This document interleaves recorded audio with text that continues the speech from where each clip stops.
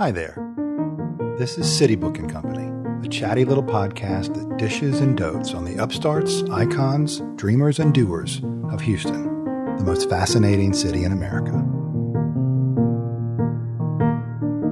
I'm Jeff Grumillion, the editor of Houston City Book Magazine and HoustonCityBook.com, and I'm your host. Diving into part 2 of our interview with Andrew Karnavas, a very interesting musician who works with kids, he works with adults, he teaches music. We're going to be talking today about some real struggles he's had. He got a devastating medical diagnosis a few years ago that's changed his life and his career in many ways, and he's got a lot to say about that. But before we do that, I'd like to introduce our guest co-host today, Luke Bronner. Welcome, Luke. Yes. Hey, thanks. How's it going? Good. Luke produces our show on a regular basis, and I'm lucky enough to have him as a guest co-host today in our chat with Andrew. You've been podcasting for a while. It's very close to your heart. Mm-hmm. I want to ask you about the H, and I want to ask you about 30 Pop. What's the status of the H? Why do you do the H? What's the history there? And 30 Pop is just super cool. How did that idea come about, and what are you doing with that? Yeah, so the H, I'll start there.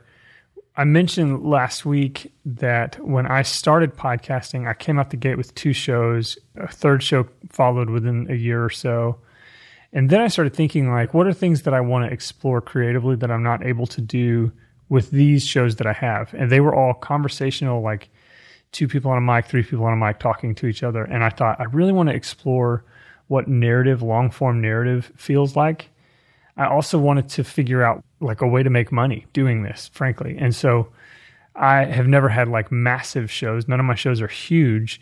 And I thought, well, what's the thing that would make it so that I can actually monetize? And that is that, like, if I were to connect an audience over something that they already love, in this case, it's Houston. People love this city. I love this city. I moved here thinking I would hate it, and I fell very quickly in love with it.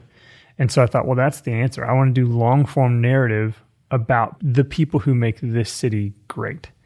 And so that was sort of the idea. I didn't really know what it would feel like until I started doing it. And people responded. I mean, people really, really enjoyed the show. I mean, that's how we got connected in the beginning. And so I just sort of went all in with local. We've got spinoffs now coming from that show, which has been really fun. So cool. And 30 Pop? 30 Pop started as a very different idea.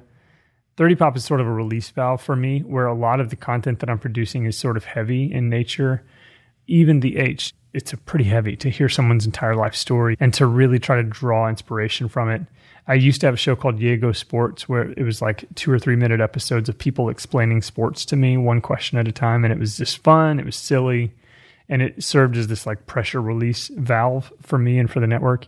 And so 30 Pop became that. It was like an opportunity to just, basically what we do with the show is every week we look back exactly 30 years of what was happening that week in pop culture. So throughout 2020, we've been looking at the year 1990. 2019 was 1989. So getting to interview folks like Amy Stock, who was in Bill and Ted's Excellent Adventure. We talked to John Cusack and Auntie Sky about Say Anything. All these things as they turned 30 years old.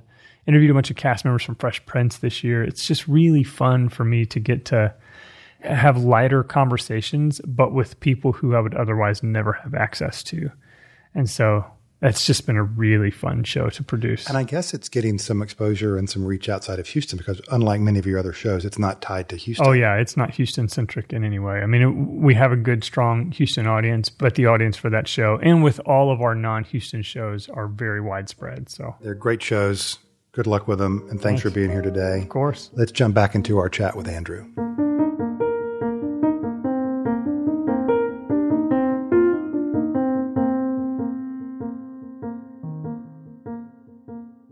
Back again with Andrew Karnavas, great musician and musical educator.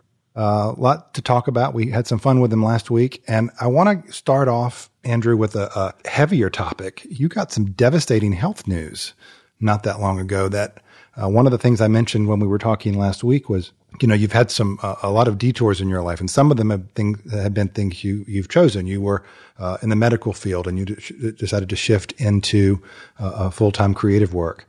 Some of the changes you've had to roll with lately have been thrust upon you. Can you tell us a little bit about that journey and how it started and what's going on? Absolutely. So back in 2015, I had a performance at Discovery Green, and the month before that performance, I was traveling all month. And during that time, I started to get some numbness in my right hand. And I thought it was just carpal tunnel from playing guitar and sending out booking emails all the time. Because those were the things I was doing a lot at that time. And I was getting ready to come out with my new Andy Rue album, Color Your World, back then in 2015. And my right hand went numb, and then my left hand started going numb too. And so I just thought, okay, well, maybe it's affecting both my hands now. But then over the course of a month, my entire body from the neck down went numb to where it felt like, when you sleep on your hand, if you sit on your hand or something for too long and it tingles, it felt like my entire body was just tingling like that from the neck down all the time. And I didn't know really what was wrong with me. And it took some time to figure out that I was diagnosed a few months later with multiple sclerosis. So it was a major adjustment for me to go from just being perfectly healthy. I was 31 when I was diagnosed. And the thing about it is that all that time that I spent working in the medical center, I was working with patients who have scleroderma, which is an illness that can basically, in its more serious state, it'll cause scar tissue to develop on your lungs. It affects your ability to breathe, and it can cause you to die. And so, there's no reason why people have it. It's not like they smoked for 30 years and now suddenly they have lung cancer or something like that. It's just something that has no known cause yet. They don't know if it's genetic, all these things. And so I would meet these patients, hundreds of them, for our study, and they would tell me their stories. And they had these stories of just waking up one day and my arms are stuck like this, and I don't know what's wrong, and I go to the hospital and they tell me I have scleroderma, right? So it's this crazy thing. It could happen to anybody. Some of the patients were very down on themselves all of the time. And some of the patients with even the most severe symptoms were incredibly optimistic all the time. And so I was constantly going through this emotional state of being really inspired by those patients that had everything against them and they were still able to hang on to their hope, and just feeling completely heartbroken for the patients who just didn't feel like they could overcome their illness. And that was even with some of the patients that didn't have really severe symptoms. So just the psychology of illness that you experience when you're suddenly told that you have something that not a lot of people have, and it's not a good thing, is a lot to take in. Fortunately for me, I had 3 years to reflect on that before I was diagnosed with MS. And so when I was diagnosed, I quickly decided, well, I'm not going to let the illness define me. I'm not going to let MS run my life. It's going to cause me to make some changes in my life, but I'm a very driven person. I have goals. I have things that I want to achieve. And I'm used to correcting course when my idea of how the world is supposed to work doesn't turn out to be the case, and I have to go a different route. And so I decided right away that I was going to be like my optimistic patients and continue to be positive about all of this. So that's really what I've done. I have a really supportive family. My sister sent me a lot of nutritional information on people with MS. We have different microbiome and your gut, and there's all this research going on. And so being able to change my diet, like eliminating gluten and dairy, eating more leafy green vegetables, all these things. So I read all of this information, completely changed my diet. I used to eat burgers and mac and cheese all the time. And now I feel healthier than I did before because of all these lifestyle changes I've made. I've only had that one major MS attack when I was first diagnosed, but since then, from 2015 to now to 2020, I'm still doing great. I'm on some pretty serious medication that I have to go every month and get a monthly infusion. But all of that starts with the diet. But it is really interesting that I feel like even though I didn't go to medical school, all that time I spent in the med center really prepared me to accept this part of my life. How has it affected you as a songwriter? I think you have a pretty new record out with Andy Rue and the Kids Music, and I believe that some of the songwriting you did for that project was informed by your journey. How does that affect you as a creative person? Yeah, the creative process has changed a lot for me. So back in 2015, as I was saying about that Discovery Green show, when my hands and everything had started going numb, I did that show a month later when I could barely feel my hands. I couldn't feel my feet. I didn't know if I would feel like I had to go to the bathroom, but I didn't have to. So it's just all these things. Once your nervous system is affected, it really starts to make life a little more chaotic. And I made my way through that show, not really being able to feel the fretboard. I had to just kind of palm mute my guitar and play it more like a percussive instrument and sing my songs, rely on my voice.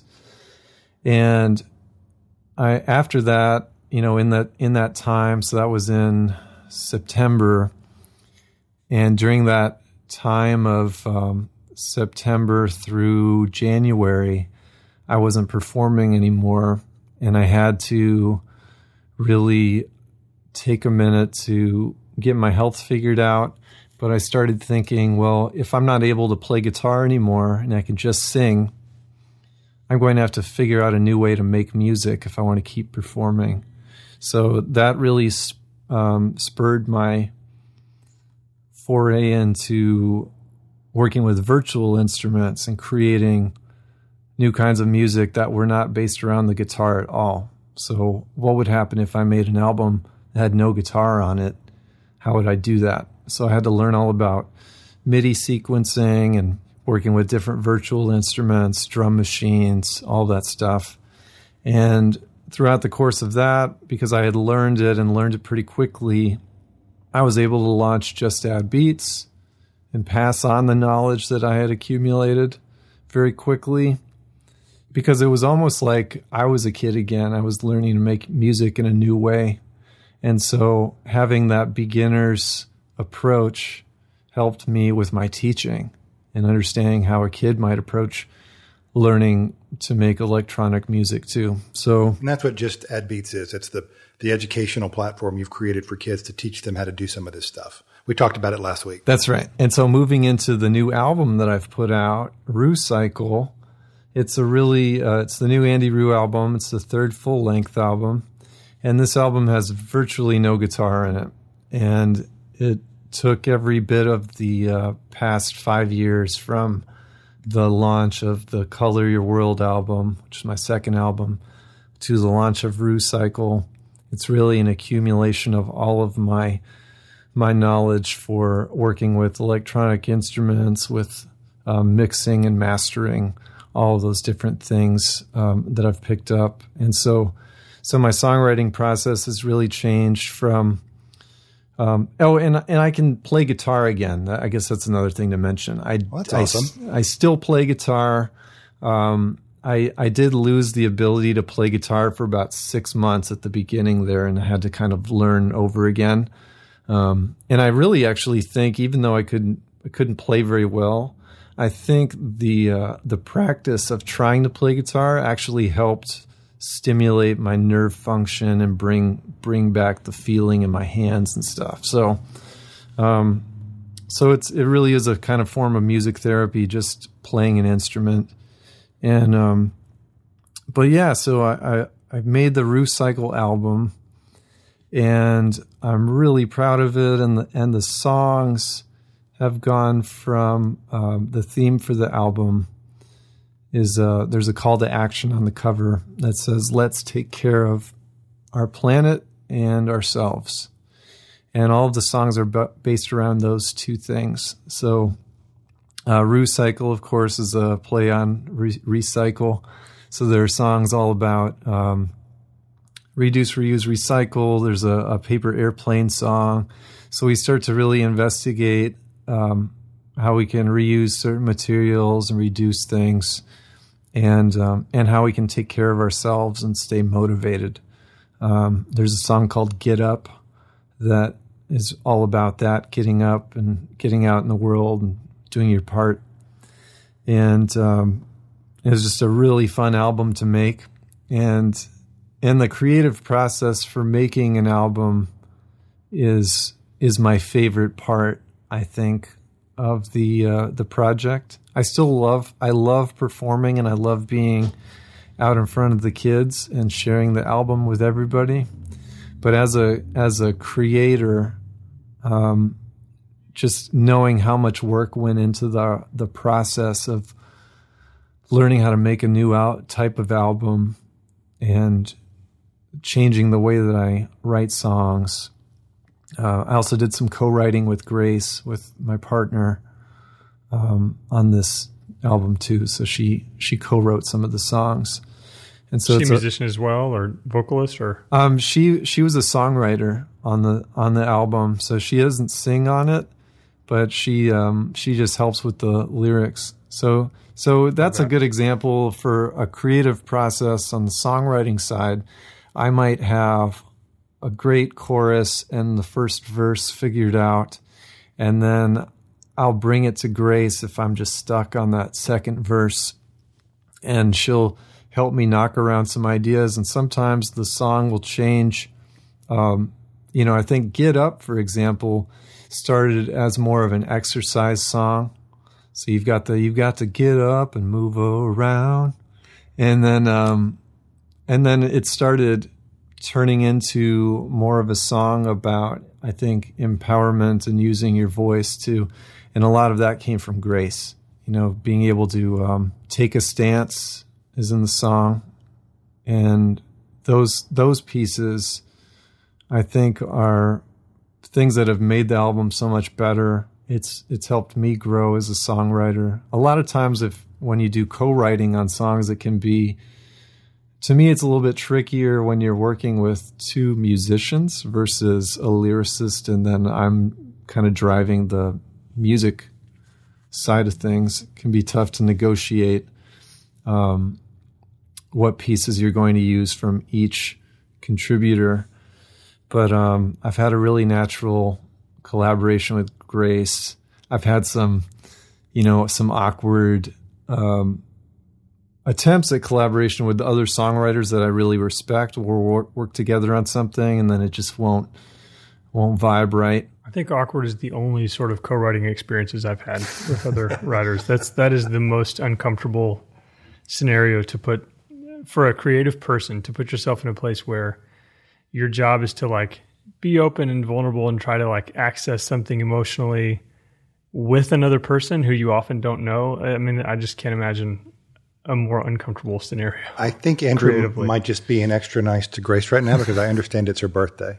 Oh, nice. Yeah, it's her birthday today. That's right.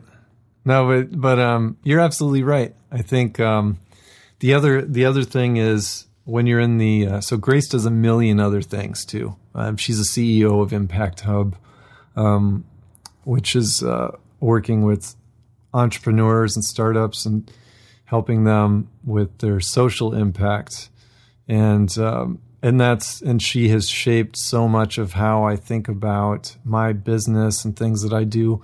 But the fact that she has this varied experience and she does all kinds of other things, writing songs with me is like a crossword puzzle for her, where it's just a minute for her to escape her daily headspace, versus working with, another seasoned songwriter who maybe, just when you get into things at the beginning, like if you sit down and you have to have a conversation about the split for the song, that you're going to write together. Mm-hmm. You don't have a song yet, but you need to get the business side of things done first so that everybody can be comfortable.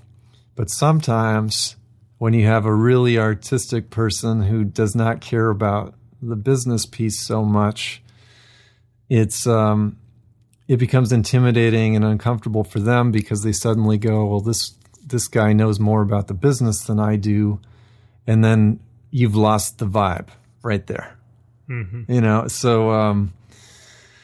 So you have to find that balance between, hey, we're just going to write a song together, it'll be fun, and the Nashville factory of like, oh, we're going to crank out 6 songs today that are going to fit this, this muffin pan for songwriting. So it's, I tell people about Houston when we talk about, the music industry. There's really no infrastructure here at all, for things like touring and, publicity and management. It's virtually non-existent. But what I do say is that it's a great place to make a record, because there are so many amazing musicians that have other jobs that will play on your record for a lower price than what you would have to pay if you were going to go to Nashville.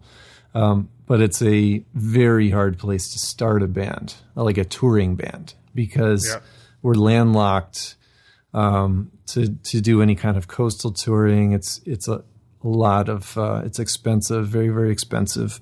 So those are kind of the things, and everybody has their job, so they're not going to leave their job to be in a band with you.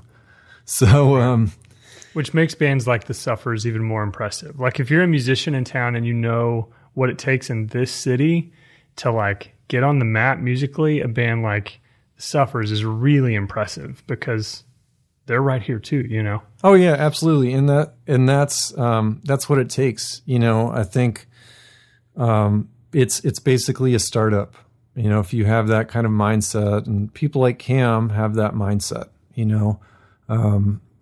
where they did a fundraiser. They raised like $50,000 to launch their record and get on the road. And it takes every bit of that kind of money when you have a band that big, all the overhead, the promotion, to really do things the right way. I mean, that's the kind of budget you're looking at, having merch, just starting on the right foot. And it's very similar to other startups and raising capital to get your venture off the ground. So those are all things that I've certainly learned about, but, I didn't know about those things when I was 24 years old. And most 24-year-olds don't either. So it's, but like you look at a band like Portugal the Man, I think they're the example of what a band has to do to make it today. Is if you're thinking about the whole arc of becoming a national act, those guys put out like 6 albums in their first 6 years, and they're from, I think, Wasilla, Canada, or Alaska. And they were doing 200 something shows a year at that time, and sleeping on floors and playing, they came and played the Meridian here in town, and then they came back through and did Verizon, and then all of that stuff. So you look at bands like that are five people who are just committed to basically being homeless, to get out and get it off the ground. That's really what it takes. I mean, it is a relentless industry, And the second you stop touring, you're losing money. So right now, what we're seeing is it's just incredible how much the industry is going to be reshaped right now with everybody stuck at home.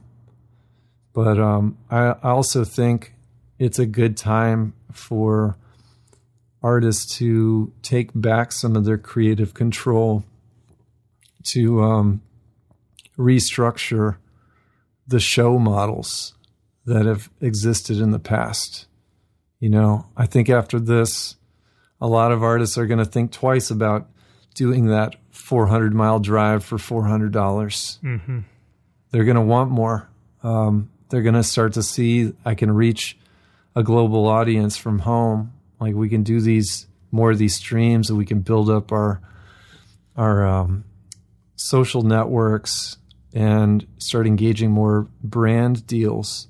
So all of those things, all of that building, I feel like you're going to see a lot less touring. Not even after it's safer for bands to get back on the road, I still think you're going to see a lot less touring now and smarter moves at home versus the traditional model. And venues are going to have to do better for their artists and for their patrons. Yeah, it'll be interesting. Especially, I think that's true for solo artists, because solo artists now can make just as much money hopping online and doing a concert window type concert than traveling to play for even like a coffee house gig. Like, bands, it's going to be harder. It's really hard to do a live streamed band show that really showcases the talent of the band. That's where live venues, I think, are still the only viable solution. But like, it's going to be really interesting, and it's interesting in a city like Houston, where we actually have some really killer venues, but not a huge local music scene. So it's going to be interesting to see like what sort of bands continue to kind of make their living on the road, I think. I'm curious, so music's not the only way that you're involved in sort of the audio space. Can you tell us more about Houston Sound Library, how that started, what it is? Yeah, so the Houston Sound Library, so one thing leading to another, right? Back in, let's see, I think it was 2015 or 2014 when I did I think it was 2015 when I did the VR music soundtrack for this game called Plenty Skyhearth. It's an outdoor by Tiny Lions Games. It's an outdoor game, and there's an archery component. And we recorded, my partner Matt and I, for the project, we went out and recorded all these nature sounds at the Arboretum. And so we recorded the birds and the cicadas and frogs, all kinds of wildlife at the Arboretum. And we took those sounds and that's what went into the video game. So being able to take the sound of a bird, a mono wave file of a bird chirping, and then hand that off to the game designer, and they can map the sound and it can fly around your head. Was a really, really fun project to do, really at the beginning of, the second wave of VR, right? When things just started coming home with the Vive and the Oculus and all that. So that was in 2015. And then from working on that, figuring out, okay, tech is cheap enough to start bringing it to the kids in the schools. We bring it to the kids in the schools. We're having them go through different audio design challenges.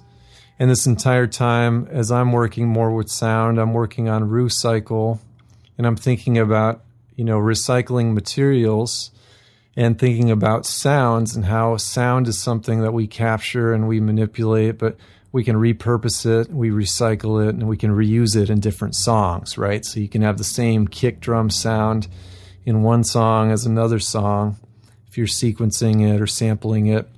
So then I got this idea for the Houston Sound Library. I applied for a grant from the Houston Arts Alliance to create a free library that was made of sounds that were recorded all over Houston. So I narrowed it down to the historic wards of Houston so that I wasn't having to cover too large of an area. But I recorded all these found objects, recorded certain landmarks in places like Allen's Landing, so recording the water splashing over at Allen's Landing, and put that library up for free so musicians can use it. People doing interactive art installations can use the library for free. So it's just an opportunity where I had gone from recording sounds in the Arboretum and making my own little library and putting them in that video game to helping kids learn how to make their own sounds, and then also learning from them just in how they would use equipment differently from me. So learning all these new techniques, and then deciding, okay, learning working on the Andy Rue album that anything could be an instrument. So I could make a drum kit out of just one piece of paper. I could crumble it, I can rip it, I can slap it, all of those things. And so having that mindset that anything can be an instrument, being able to go around the city and collect all those sounds, so in a bigger geographic area than just the Arboretum, and being able to share that with the public so they can use it in their own projects, and that we can send these Houston sounds really all over the world, anybody could use them, was something really interesting to me. So it was just really, and it was my own self-prescribed audio design challenge. What does Houston sound like? How much can you capture in a year to create a sound library? So I knew I wouldn't be able to definitively say what Houston sounds like because it's too big, it's too diverse and amazing. But I really wanted the project to just get the conversation started, and hopefully we have a way that people can go. They can go to HoustonSoundLibrary.com and they can download any of the sounds. But at the bottom of the page, you can also submit your own sounds to the library. So I'm hoping in the future, this is a living library. We keep adding new sounds to it, just like our library downtown will add new books or new magazines or things as time goes on. So that's the idea for the project, is that it belongs to everybody. And I'm just kind of helping get the conversation started. So I noticed my electricity bill was getting out of hand. It was time to do that thing all we Houstonians have to do from time to time. You know what I mean? You have to go through the hassle of switching to a new provider to get a better deal. And then over time, the prices creep up on you again after the contract period ends. And then you have to do the whole thing over again, all over again, sometime later. It's maddening. Thank goodness a friend told me about Real Simple Energy. This is a new company, Houston-based, started by two friendly local young professionals, Trent and Paul. They're both around 40. And what they do is find you the cheapest deals for you. They present you 3 options, one of which will always be green if that's important to you. You pick, and they handle the busy work of getting you switched over. You will save a ton of cash.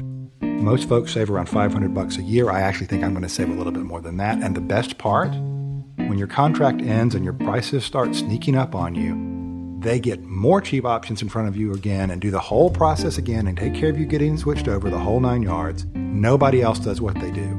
You will never pay for electricity again, never hassle with providers, only deal with Real Simple. Set it and forget it, never worry about this stuff again, and have peace of mind. Don't let the big providers take advantage of you anymore. Sign up and start saving today at realsimpleenergy.com, and if you use promo code CITYBOOK, you'll get an additional $50 off your first bill.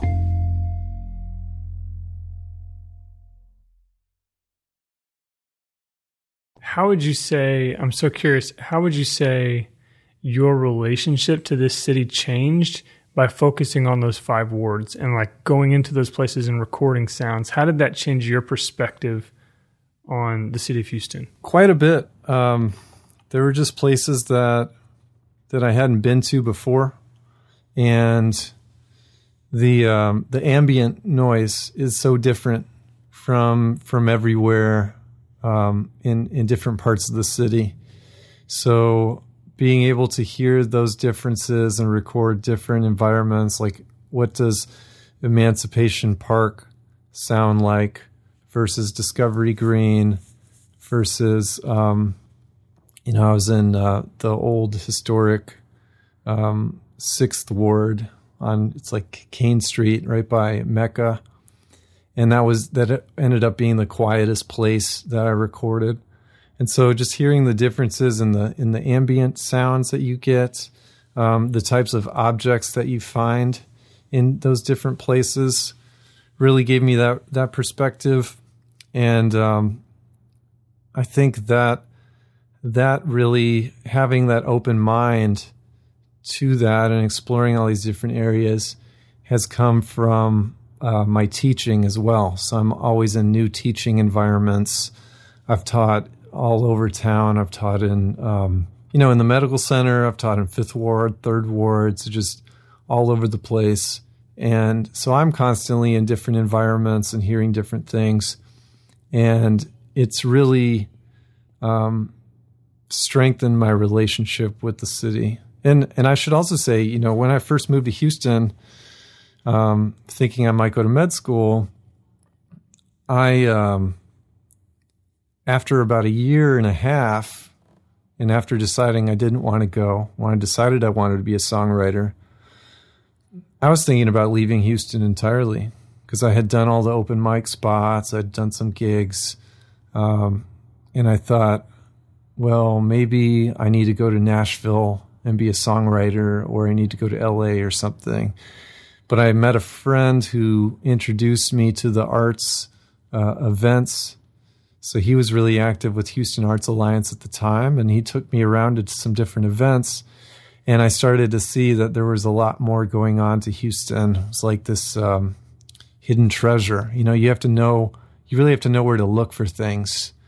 And I think that's a big reason why people are so friendly here, is that when somebody moves here, they immediately want to be your guide and go, okay, here's some things that you need to check out, because you're not going to leave after a year and say that you don't like Houston because you haven't really experienced it yet. So that was part of my thought going into this project too, is how can we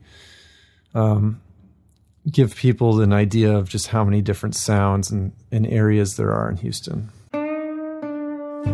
With interest rates being as low as they are, like so many other Americans, I recently refinanced my home. I shopped around a lot of the big national mortgage companies and the big banks, and I thought I'd do myself the favor of checking out a local Houston-based company too. I was delighted when Envoy Mortgage not only found the best deal for me, but made it all so easy. Nice Houston folks held my hand through the entire process, most of which I was able to do from my house. It was convenient because you can automatically connect your bank statements, your tax records, and your income documentation right from your phone or your tablet or your laptop. You don't have to worry all the time about how it's going as the process goes along, because you get updated on each step of the process and receive video guides and helpful articles along the way. And it's pretty darn fast. Envoy's loan origination and underwriting is all done under one roof, which means your loan moves quickly. Envoy can help you whether you're buying a new home or refinancing. They even have special programs for first-time home buyers and veterans.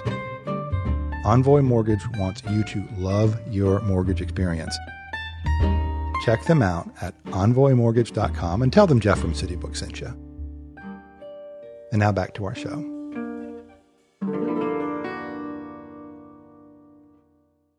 Andrew, we only have time for one more question. We've really enjoyed talking with you.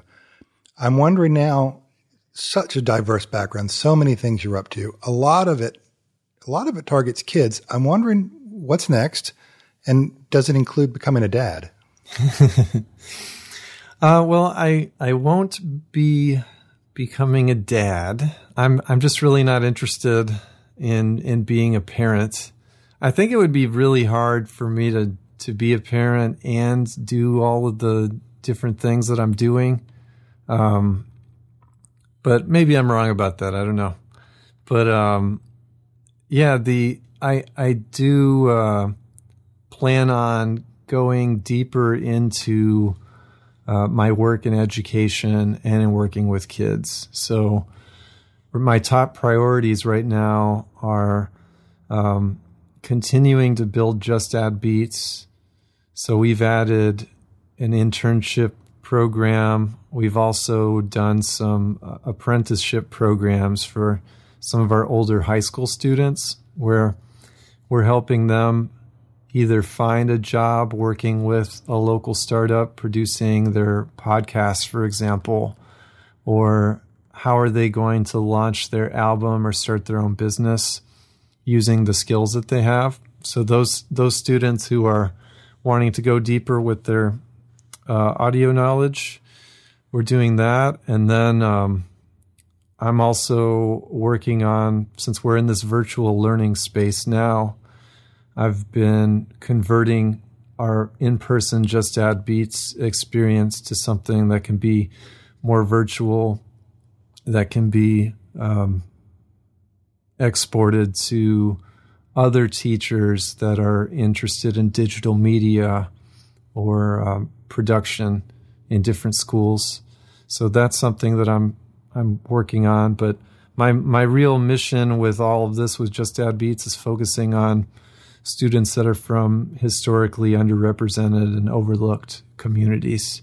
So that's really what I'm focused on now, is the social impact side of things, which living with Grace certainly helps with that. I always have somebody that I can talk to about the steps that I'm taking to do that. And Andy Rue is the similar thing. How does it develop from just being albums to being more of an interactive, educational, and entertaining experience? So how much more can we develop that world, whether that looks like piloting some kind of video web series or games or apps or what kinds of things like that. So I'm really interested in all of those things. I'm not interested in pressing any more CDs. I can tell you that, because they're bad. They're bad for the environment.